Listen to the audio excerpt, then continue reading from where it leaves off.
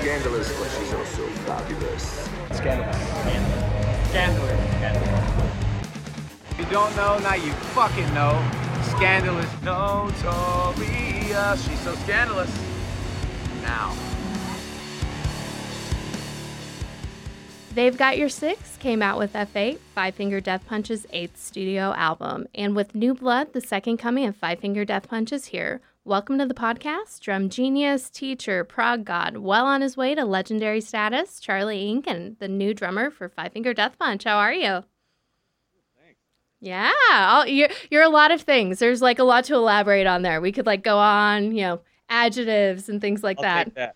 So, Charlie, how about that game yesterday? I'm a cheesehead, and us Packers beat you guys 43-34 yesterday. So it was fried pickles, wings, beer, and we beat you guys. Yeah, it wasn't the greatest showing. It was The like old a Vikes. preseason game, right? That's Yeah. kind of like how they were playing. They weren't going very hard with it at all. Felt weird. It's probably the energy from the audience missing. I would assume for both teams. I would think all teams are going to have to get used to it, but I thought the Vikes looked terrible overall. They, everybody scored so many points. It was just kind of a shootout by the end, but our secondary was weak for sure, and Rodgers kind of picked us apart, and that's how it ended. I know. I loved it when we started scoring and like Roger's face picked up a little bit. He started smirking and smiling a little bit more, like getting that confidence going. I was like, hey, Rodgers, there you go. I like that a lot. Yeah, it looked pretty good. Yeah, for sure. But it was weird being like at a sports bar too, because no one could really walk around and like we had people coming to us, but we couldn't get up. We couldn't be rowdy. Yeah, it takes away Different. some of the the fun rivalry of it all. Yeah, like the R of it. So a little bit off. Maybe they were a little bit off yesterday. But like the song, I'm not off today, but I have been a lot over the past several months. How have you been handling these times? Any hobbies, goals, aspirations that COVID has brought forth for you? Yeah, I've been good. Honestly, taking a lot of time to just do like housework and stuff, which is what I'm kind of been doing nonstop, just in between, lessons, and drumming and stuff. But yeah, I do like a lot of outdoor stuff, like camping and fishing of sorts. So I've been doing a good amount of that and getting the house ready, and that's about it. Honestly, I haven't even played that much drums, to be honest. It kind of comes in waves, and then I'll play for a while and go. But now it's been picking back up. So yeah, just taking the time to do things I can't do when I'm on the road, I suppose. This is going to be like the only chance in your lifetime where you can like chill out a little bit. You don't have to play for hours and hours a day, every single day. You can do housework. You can be outside for like long periods of time. So it's like a nice break, right?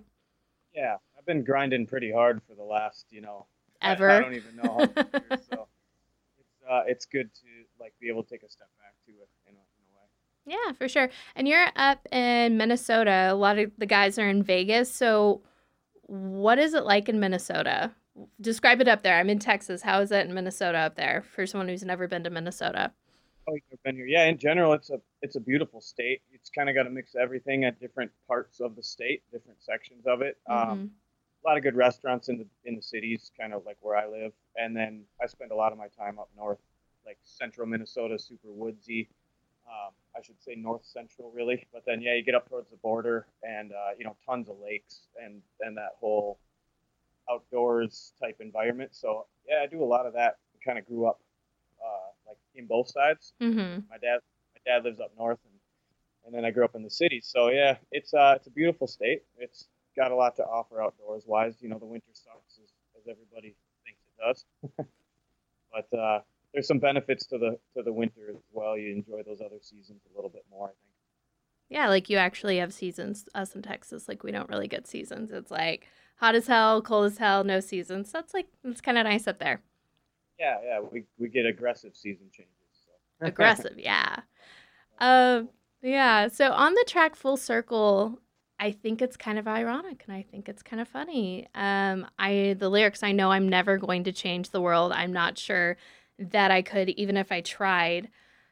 I don't think these times are what that song is talking about. I think that's like, a lot of work on the inside, but I feel like that's changed a little. Protests and marches, police reform, the NFL, basketball, baseball, everything has changed. Everything's very political and lots of things are changing. do you feel like we're in really cool times where it's like you can make more of a difference now than you've been able to in the past?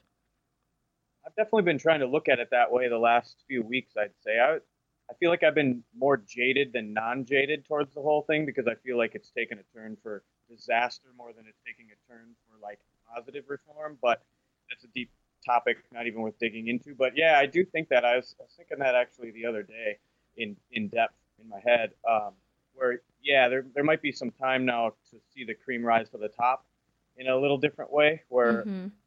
it's not going to be so watered down in every facet of the world where everything's just great and you can just kind of float through life doing this or that or the other thing and having this attitude that's kind of like a fake perception of reality when it Mm-hmm. comes to like how we all present ourselves on social media and that whole thing. Mm-hmm. Well, I feel like there's some clarity coming through in ways. I just hope that it you know turns around a little bit in as a whole, I guess, to not get too in details with everything. For sure. Yeah, I love to be happy. I love to be positive.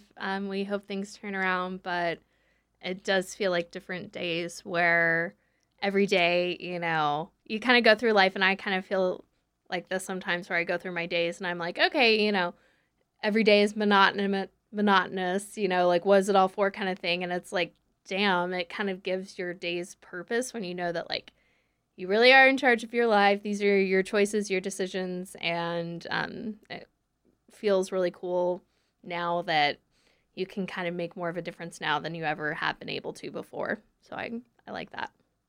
Yeah, I agree with that. It's definitely like a thing where now it isn't as monotonous as normal, especially like media, social media, the whole like What we're doing yeah, now. yeah, exactly. Yeah. It's going to be interesting. We can say that for sure. Yeah, we don't know what it's gonna look like, but it's gonna be good. Not on fire. I think I'm down at this point. Yeah, nothing on fire, right? I mean, it's just horrible to like think that it started with a gender reveal. Fuck. I Or was being more with fire, but yeah, the fires out in Cali and in Oregon now, for that matter, are pretty bad. I was just out in LA, and it was even down south where I was. The sun couldn't make it through the smoke. So. that's crazy. Yeah, I reached out to like my little Headbangers Con family yesterday in Portland. And I was like, "Hey, is everyone alive? Is everyone doing okay out there?" They're putting another con together in the middle of all this, and they just don't know if they're gonna have to evacuate or not, or anything like that. It's really scary. For sure. And so I remember talking to you a little bit about the protests when they all started in Minneapolis, and you had opinions about it. I really liked your opinions about it. I won't say what they were, but it kind of changed my perspective on it because I was real like solid on the way I felt. You told me how you felt, and I didn't think about it that way at all. But just talking about the rebuilding of it all, we saw a lot on social media where there was a lot of negativity, but there were a lot of positives as well that communities were banding together and cleaning up the next day.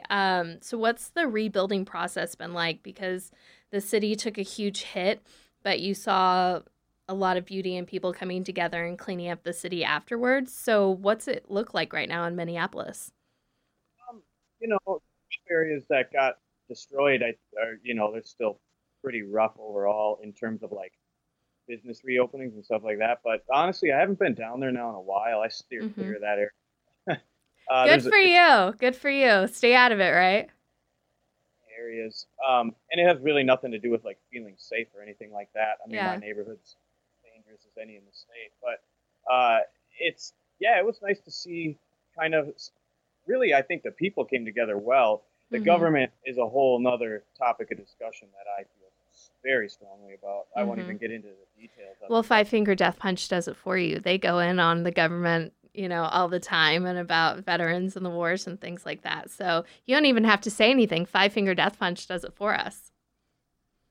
We're good about. I feel like we're good though about like keeping it.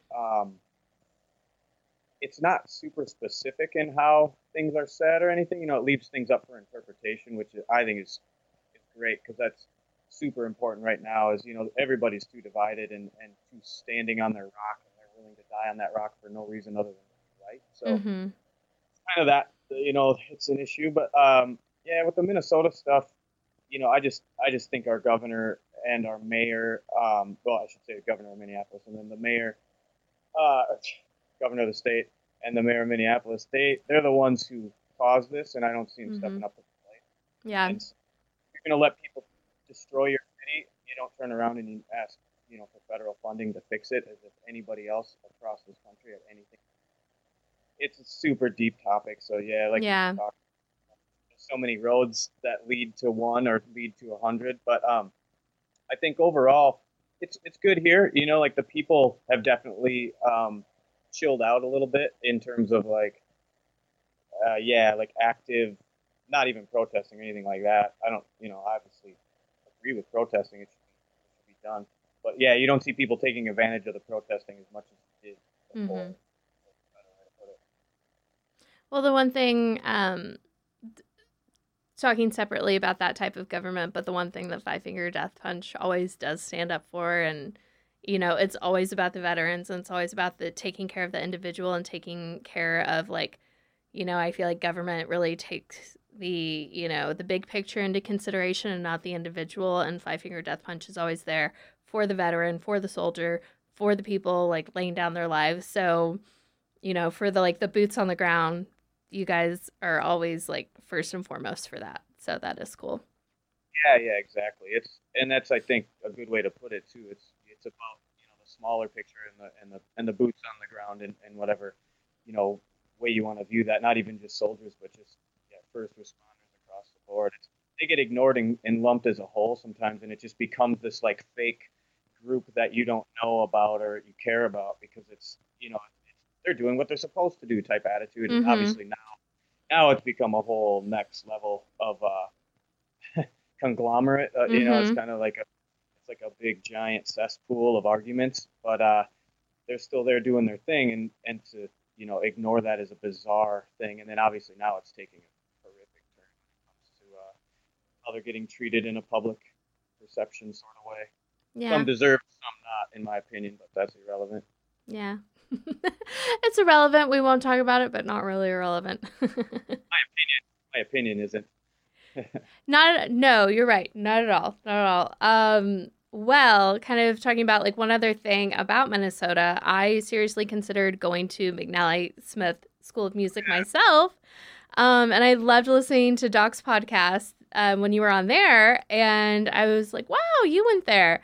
I love that you got your master's from that school. Tell us about your educational experience at McNally Smith and the kind of music that you got into and the cool classes. I mean, I remember there was one, it was like theory of Beatles or something like that. They had classes like that. It was like, theory of like Sergeant Pepper or something like that. Like, what were some of the cool things you got to study there?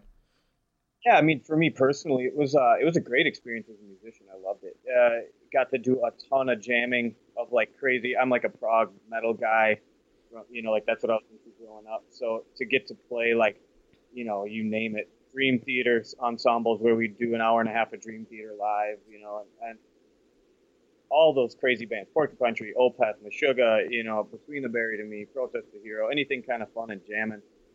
We did it endlessly while I was there. And like in ensemble wise. And so yeah, then there's those classes like you're talking about where essentially like the Beatles theory one or something is really what you're doing is just breaking down the theory behind all the tunes and whatnot. But I had a lot of fun with all the goofy classes, if you want to call them that, like the specific ones. I enjoyed the classical ones, although they were brutally hard.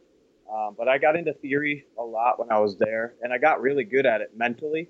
So like I couldn't just sit down and start like whipping up crazy stuff on a guitar, even though I'm like a decent guitar player when I was playing. I knew what I was doing, but I couldn't just like improvise across, like, all right, I'm going to do this to this to this progression wise. But I got good at piano, so that helped me, and I got good theoretically.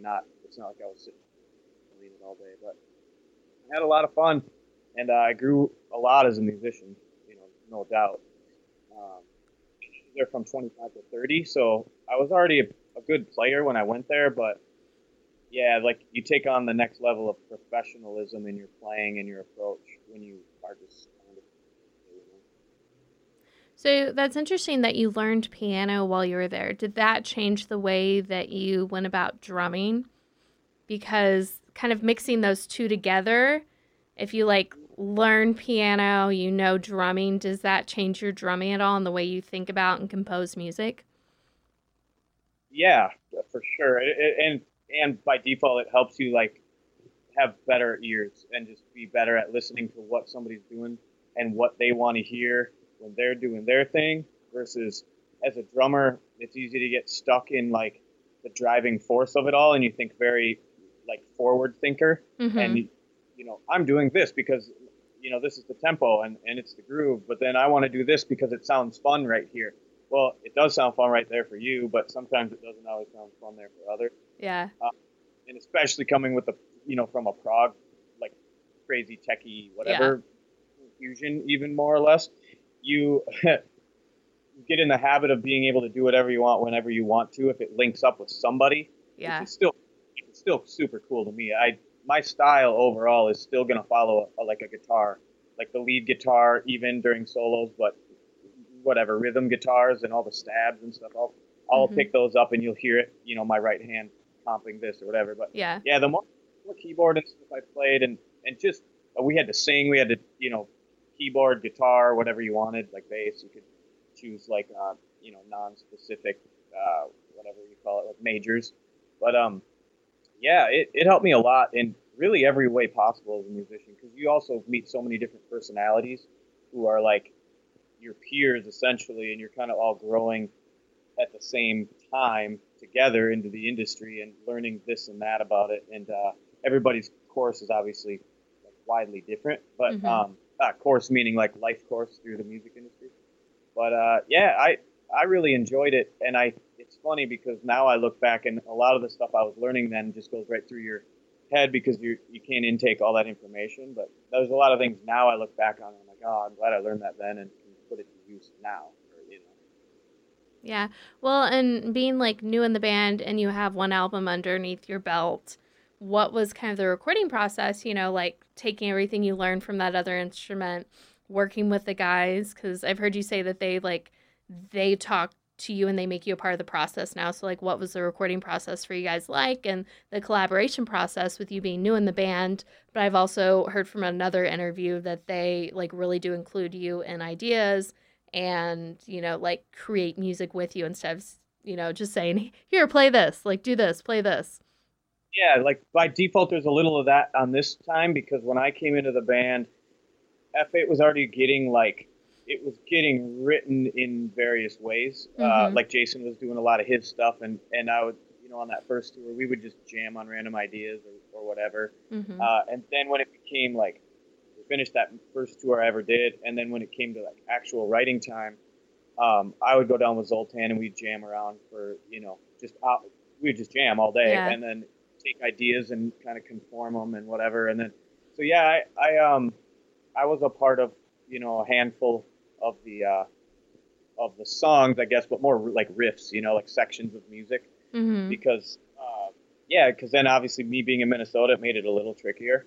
But yeah, I'd go down as much as I could, and then then that was that, and then they get turned more into songs in the studio, and less just sections, and then Ivan does his thing on his own for the most part, and him and Churko go to work there. So cool. Yeah, Kevin's just a big part of the process as well. So it's I just told them I'm here in whichever facet you need me. I'm a flight away, so it worked out well.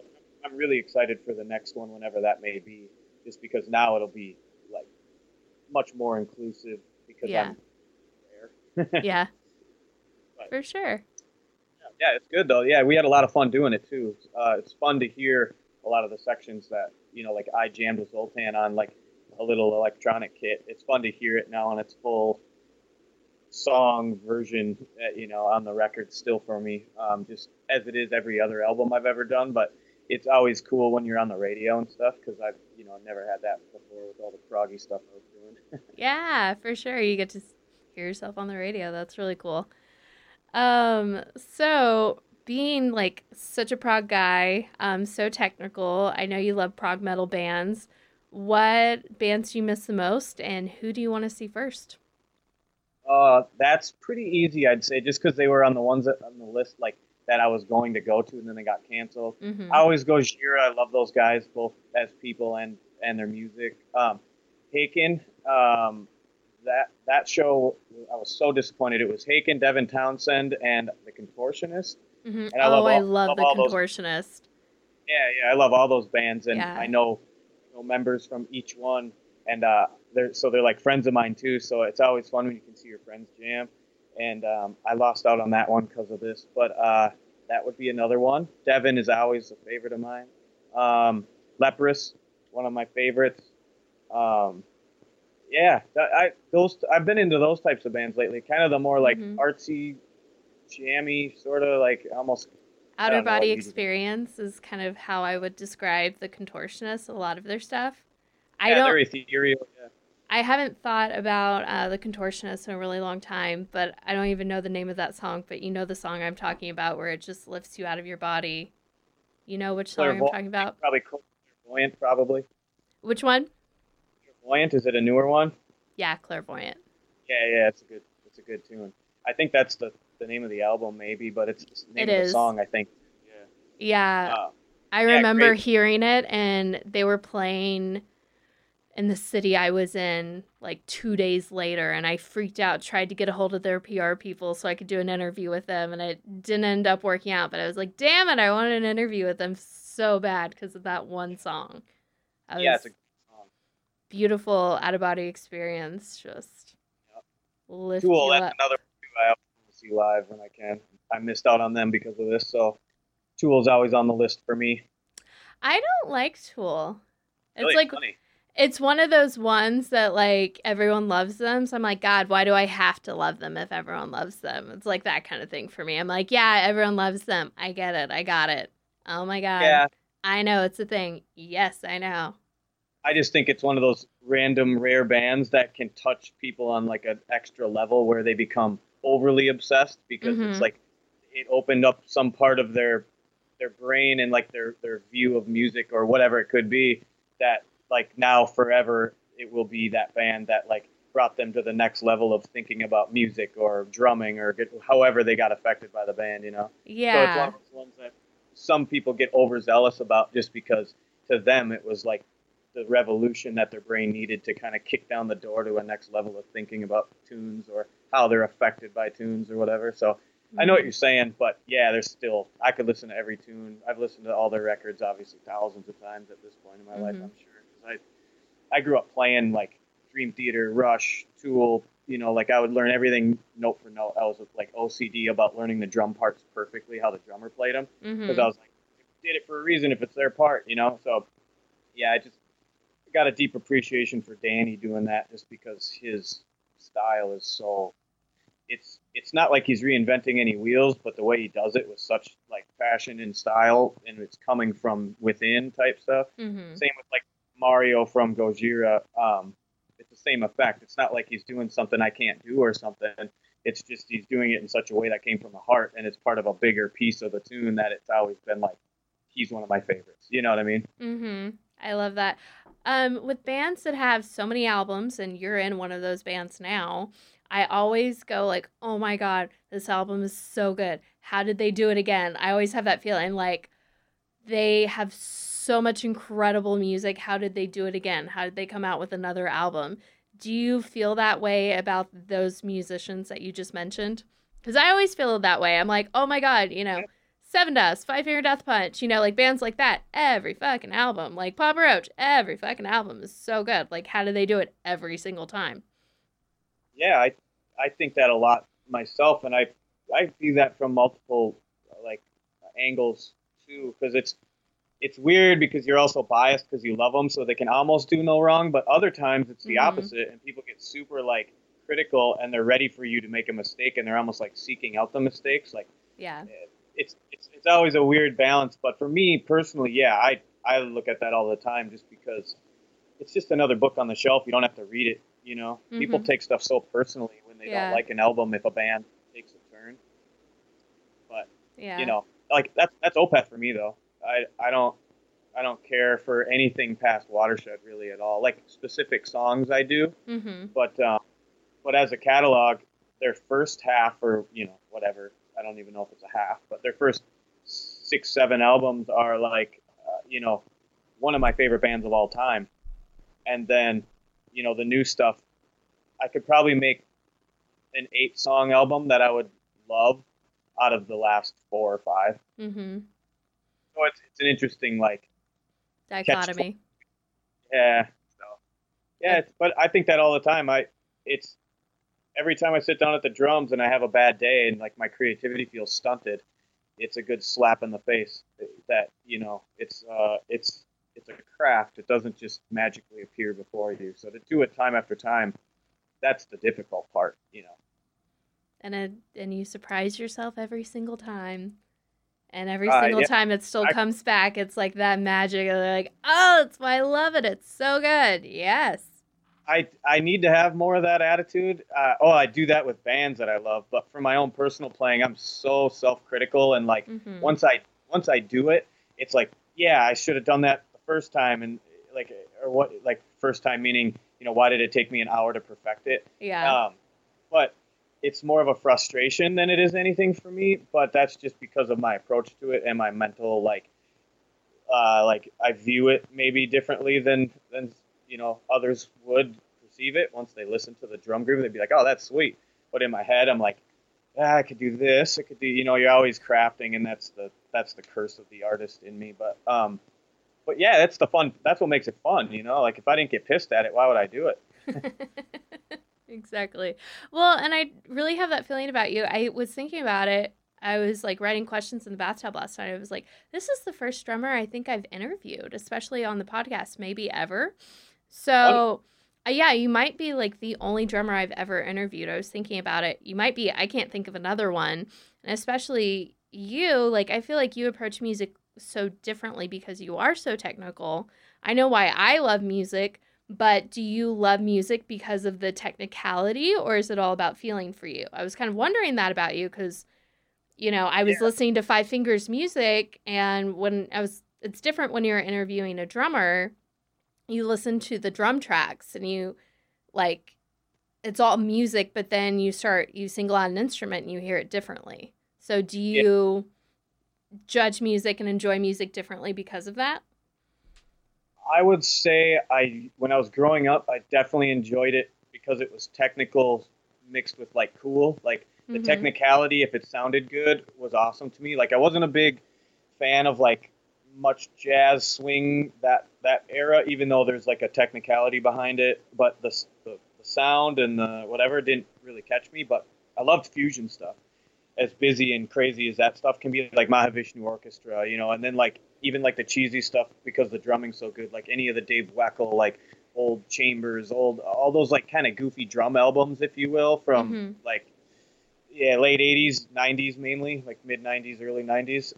But for me now, definitely has nothing to do with the technicality, unless the tune's so cool with the technicality mixed in that it might bring it up a notch for me. But I'm definitely more of a song guy the last 5 years of my life, but I still listen to a lot of techier metal, but it doesn't sound that techy to me, It's more I kind of blend in, but I definitely don't sit down and learn other people's music anymore and be like, oh, listen how intricate that groove was. I want to learn that. I have no desire to sit down and learn anybody else's stuff for, I think, if anything, a hindrance, because to learn another guy's approach is always good because it's tough, especially when you've been doing your own thing for so long. It's very easy to get repetitive.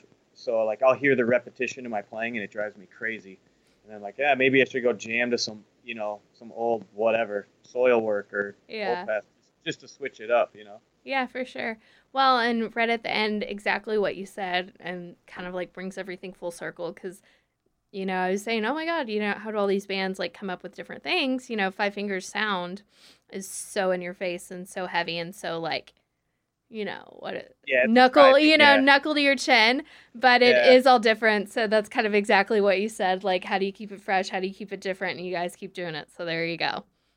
Yeah. And I think with Death Punch, it's a different take in terms of it's a sound in itself. So to really mess with that too much could get weird, there's definitely elements getting thrown in now on F8 that had been missing for a while, and there's various reasons to that.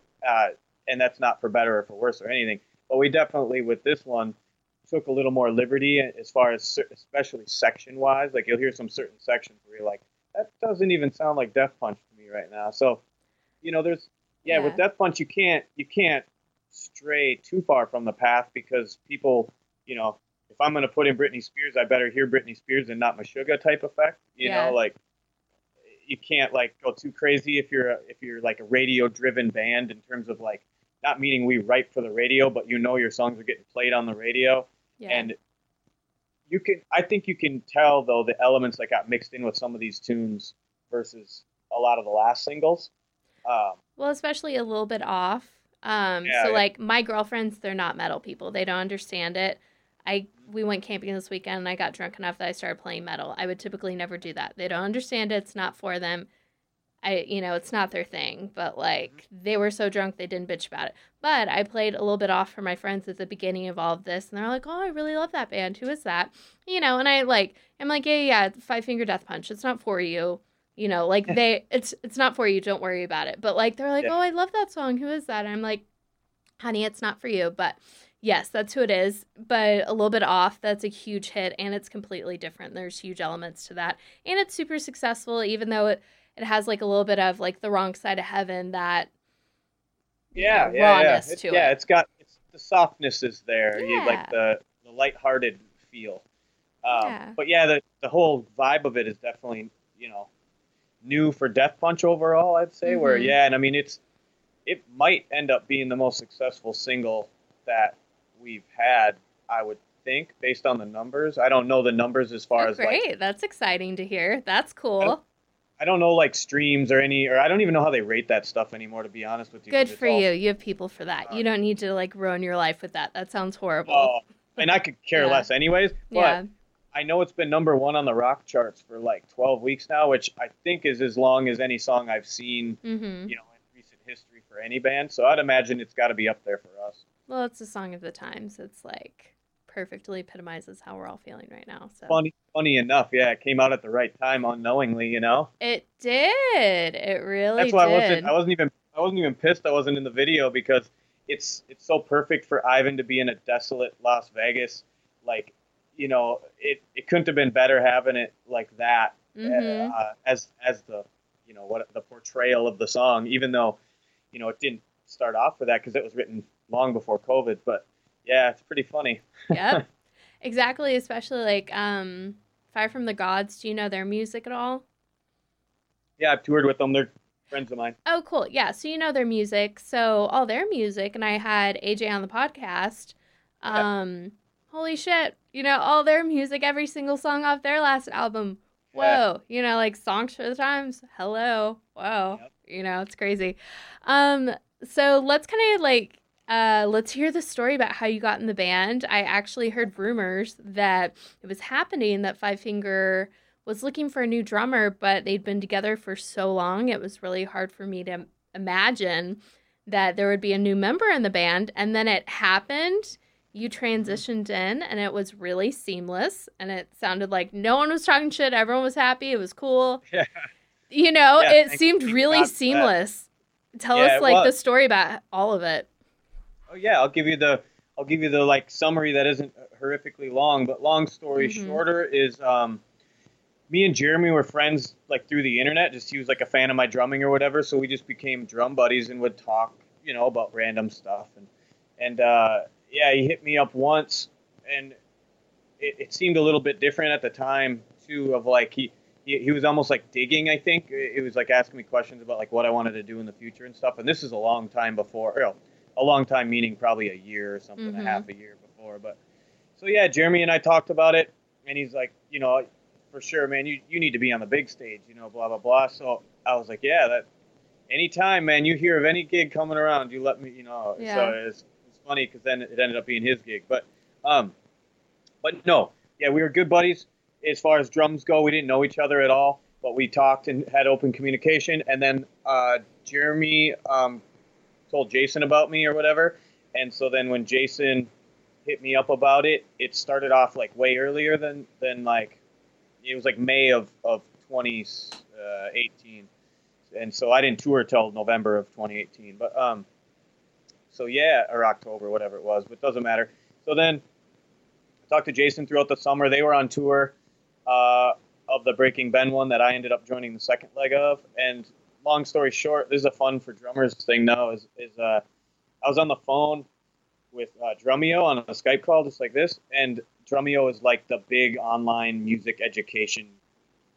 Like they get in known drummers who then like teach some lessons and do some cool live videos in a really nice studio, and like yeah, it's a big like it's cool if you're a drummer to do it and to have the invite and all of that. So I was on this thing with that, and I saw my phone blowing up next to me, and it was like Jeremy and Zoltan, who I had started talking to by this point. And I was going to go hang out with them the next week in Chicago just to watch the show and hang with the guys. And Jeremy was like, hey, man, yeah, I need a drummer for the fall, and you're my guy. You want to do it? So it was pretty much that easy. And then I went down the next week, and instead of just watching the show, I played on stage with them and then spent like 4 days on the road or something with them just to feel each other's vibes and make sure the other dudes were cool with it.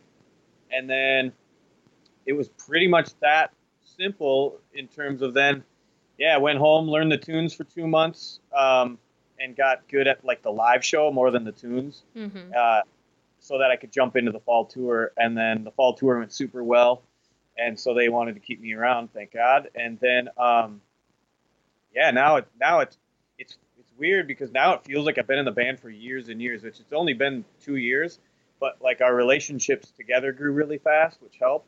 Because obviously jumping on, like I always refer to it as like a freight train that's already going as fast as I could ever imagine, to just jump into that, there's so many like intangibles and variables that people wouldn't even think of, like myself included at the time, where it's like, I don't even have the gear to do this. I don't have, like I had sponsors and everything and like endorsements, but like this is a really big version of the endorsement. It's not like ship it to my house and then I'll play it for 3 months and never need, you know what I mean? It's like, so there's all these little things you got to deal with in a short time when you're going to pull off a tour like that. But went really well. The fans have been nothing but amazing to me, honestly. I've never taken any grief.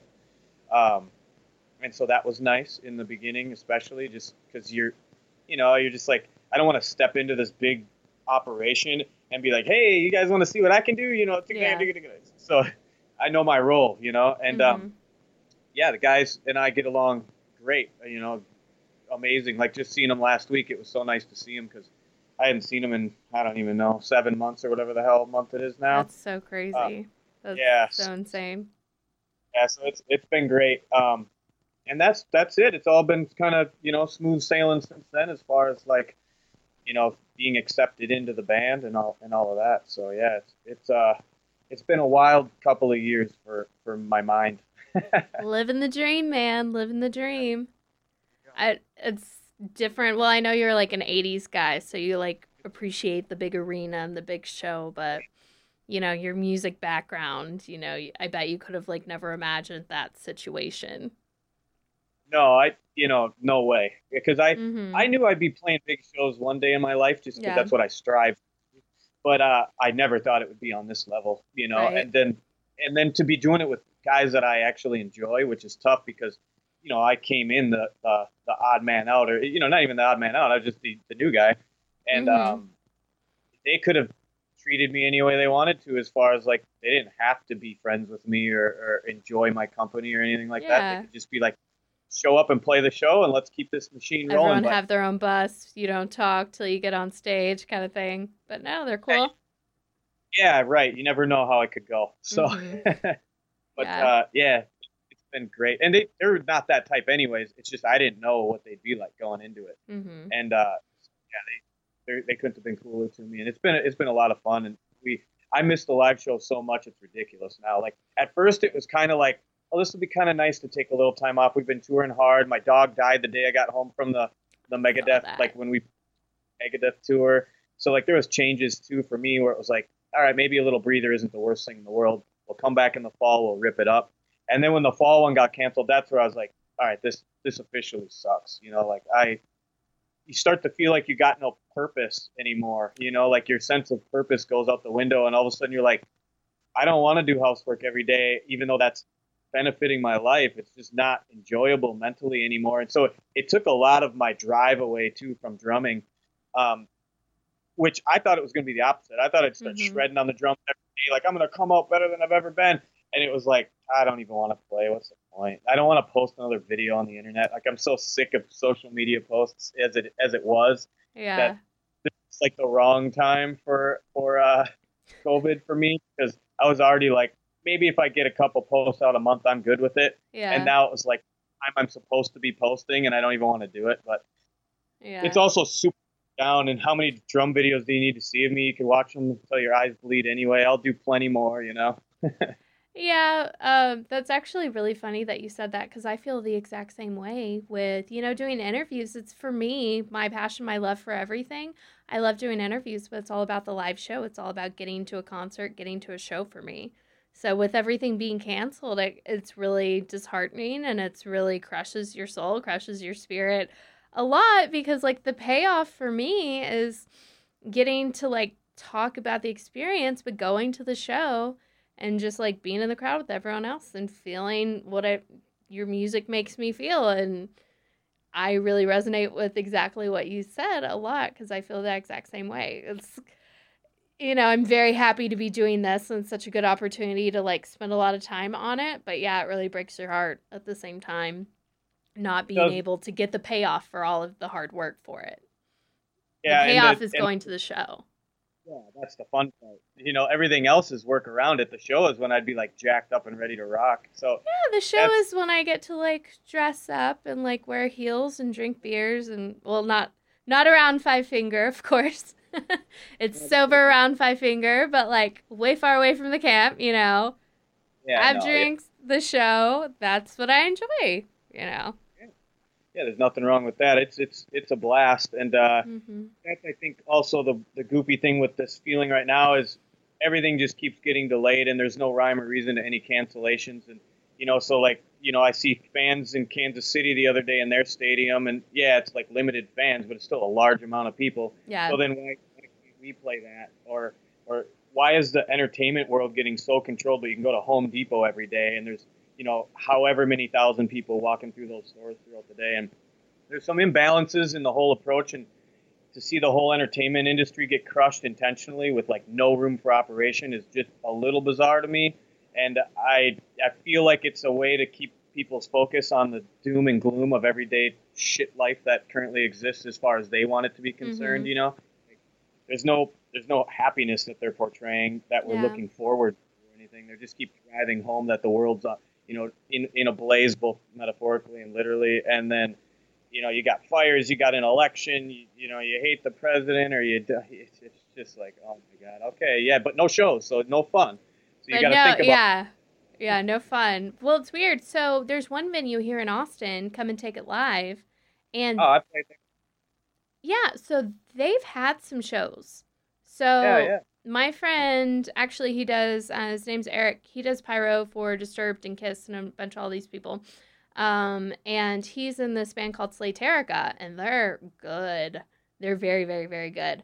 And Come and Take It Live, they've actually been having some shows, and I looked up their concert list last night, and it looks like they're gonna have some. But I've been to, like, Come and Take It Live, and they've had some shows. So I don't know if they still are. They're canceled. Or if they're canceled. But I was at, like, a live show. A lot of people. And they had, like, a bike rally there, too. So there was, like, 200 people at Come and Take It Live. So that's kind of cool. You know, I feel we're probably cheating, you know, the rest of the country. But there's, like, one venue in Austin, Texas. They're, like, actually doing some things. I don't know if they still are, because I looked at the calendar. And, like, some were postponed, some were marked uncanceled, some are, you know, still playing, so it's kind of crazy. Yeah, comedians are doing a few random shows now, and, you know, some of the smaller are able to play, which is a good start. I mean, at this point, it just feels like I don't even know what's happening anymore, because they could just be lying about everything for all I know. It's too hard to keep up with it. Everything's just a blurry mess, you know, so... Whatever. In the meantime, we sit back and kind of do podcasts, really, I think, more and than do anything, lives and do social media. Yeah. Yeah, just prepare to come out coming out hard. You know, like I'd never take a live show for granted again. That's for sure. If I ever did before, I was never that type. Really, like every show I enjoyed, I played because I never wanted somebody to come see a show and then be like, "That was great," but yeah, he seemed like he was having an off day, even if my playing was good, but my energy sucked. So like, I've never played a show and been like, "I'm gonna just ride this one out, get it over with," Except for one time when I was like dealing with some weird ass like muscle pain in my chest and it was like a blur. But I never really took shows for granted, but whatever I thought I didn't take for granted before, it's even going to be more so. Like, all right, enjoy this as if it's your last show, because for God's sakes, it could be. Absolutely. Yeah, I remember seeing, and I don't even mind saying it, but I do remember seeing an Avenged Sevenfold show one time, and I forget, it was like one of the guitar players or bass players, and I was like right in front of him, and the entire time he was just phoning it in and like so annoyed that he was there and not home, and you could just like read PlayStation on his face, and I was like, ugh, it's just like really, I hated that. And I was just right smack dab in front of him and he couldn't have cared less. So it's good that you don't do that. So good for you.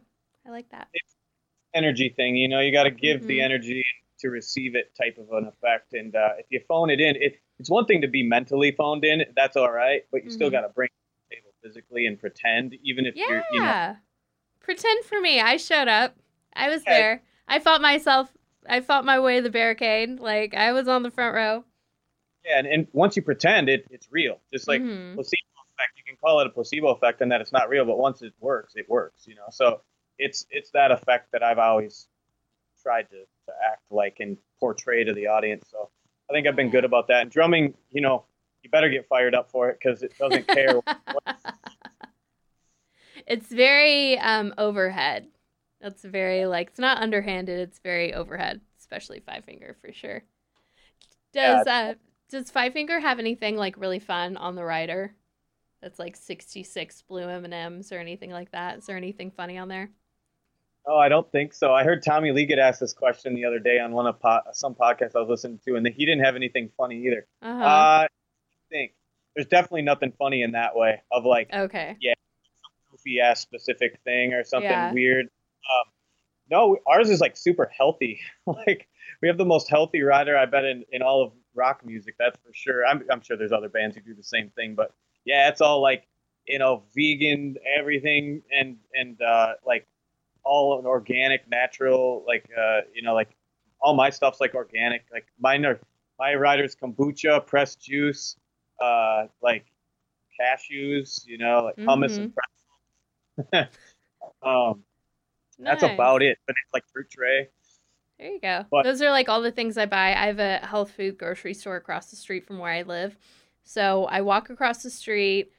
There's a Starbucks, and then there's a foot spa massage place, and then there's the health food store. So it's like it's a nice little routine. Yeah, it's a routine. That's we like the routines in Death Punch as well. We don't like our routines broken. I think I can speak for every one of us when I say that. We especially on tour, we enjoy our like daily cycle, and when it gets thrown off, you can tell. There you go. So I want to know, I love old Five Finger, I love new Five Finger. What are some of your old Five Finger Death Punch tracks, and what are your favorite ones to play? Yeah, those are pretty easy, I'd say. I like Coming Down to play. I like Lift Me Up and Under and Over It. Ooh, Under and Over It. I forgot about that song. I'm under over it. We always start or end with that one usually, or we did. Not like fully end, but before the encore. And that's a good one on either front edge of that, end or starter. That one I'd say I get the most like heavy hitting with for some reason. Like there's been times where it's at the end of the show, kind of before the actually, I think I'm lying. We've even done it in the encore. So whatever. It's always towards the end of the show. And there's been times where I'd hit so hard and I'd already been so tired because my drum solo's in Burn usually, or like right before it. So that's another favorite to play is Burn too. And the fire and laser section, and that is sweet from my angle. Yeah. But that drum solo being that late in the set, it crushes me. And Burn is not the easiest song anyway. So to put them both together, I come out of that pretty tired but fired up. And so, yeah, Under and Over It a few times I've been like, okay, hold back just a hair. Like I could feel my vision get a little cloudy. But That's yeah, funny. those, and then there's been a few that we've been playing lately that I really enjoy. What are some of the ones we added? See, I have a thing where there's been about 5 or 6 tunes with Death Punch I've played, and I didn't play them until we were on the stage in front of people. Like we didn't Oh rehearse them. wow. So there's been a few that took over. Like Got Your Six is always a fun one. Burn It Down, that was the one I really enjoyed from the last tour. We threw that in there, and Burn It Down's a good one. You can let loose a little bit, and I can get away with like. Yeah, I know about Burn It Down. Yeah. Yeah. Mhm. So I play that one a little extra. I Yeah. usually keep the songs to them like the originals, so that the Mhm. fans can sing the fills if they know them, or at least close to it. But I throw in some of my own little ones in that one, which makes it a little fun because it's fast too. Mhm. But yeah, those are some of my favorites. Battleborn 2, I like the original, like listening to it. We play a half acoustic version, which is cool too in the set. But I like the original on the record. Mhm. Yeah, I yeah, really those like are- it when Jason brings out his guitar and does the acoustic with Ivan. That's really cool.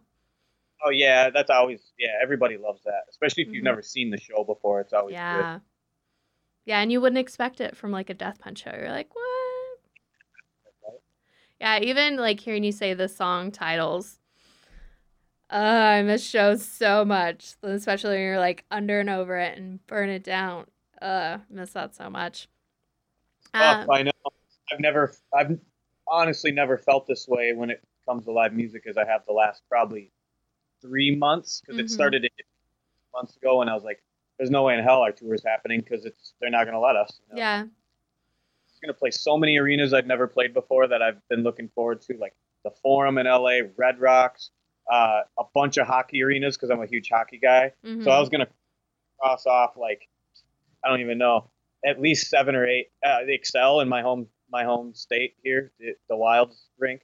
So yeah, that was another disappointment alone, is just seeing some of these places I wanted to see from the other side of it.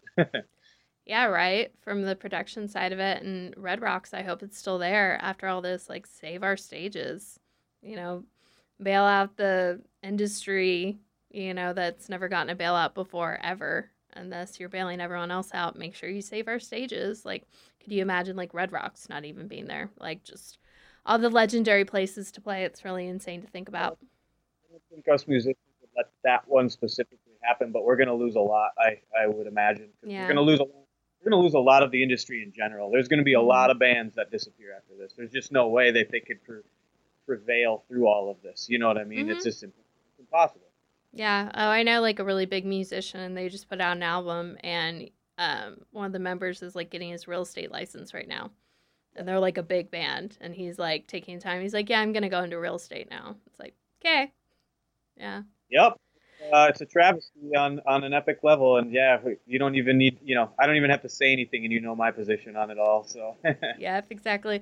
Okay, so last 2 questions. I want to know best compliment you've ever gotten from another musician, your peer, and best compliment you've ever gotten from a fan. that's a tough one. Well, the fan ones are easier because it's a lot of the same ones, but they're all still meaningful. Of like, Mhm. like the best drummer, even if it's not even meaning I'm the best drummer, but just like they appreciate my drumming so much, it makes them say that. It's the way that you made them feel.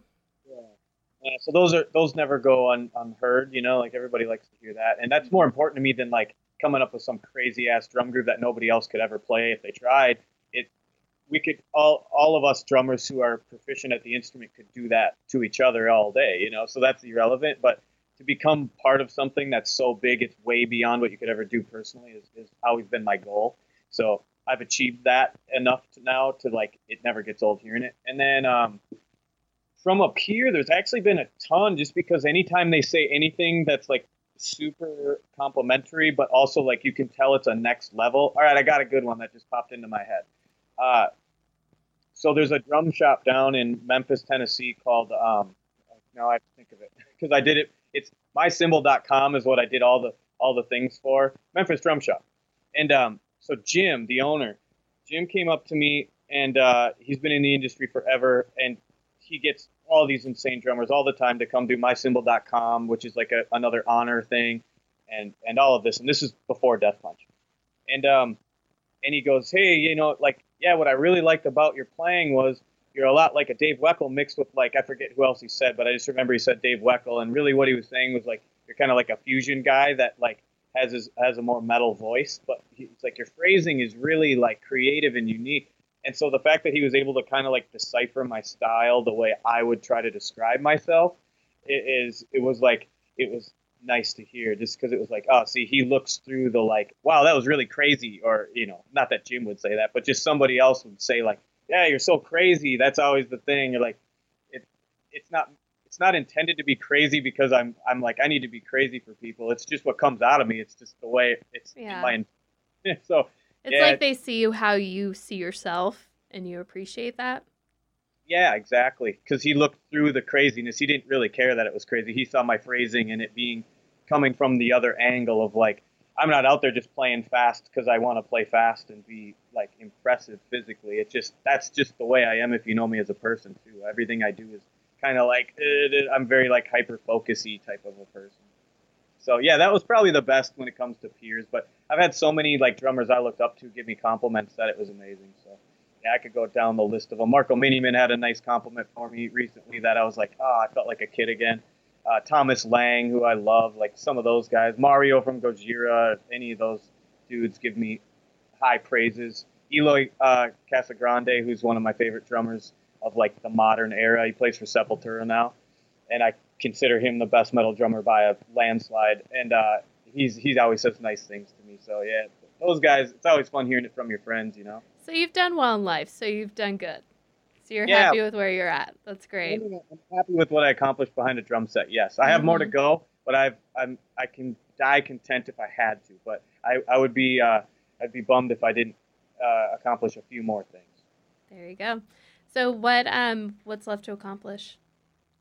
I think at this point it's going to be a solo record of some sort, but I wouldn't really call it a solo record. I think it's going to come out in chunks, in tunes, and like, I don't really know, but I'm into like electronic, like synthwave stuff, and I've always wanted to do like a drum album that is essentially my Instagram drumming stuff, like the more just creative kind of out there, whatever you want to call it, drumming, but with like a cool background that actually gives it the vibe I was trying to portray when I played the groove initially, that effect. Yeah. So I'll probably start to focus on doing more complete ideas. That's a better way to put it.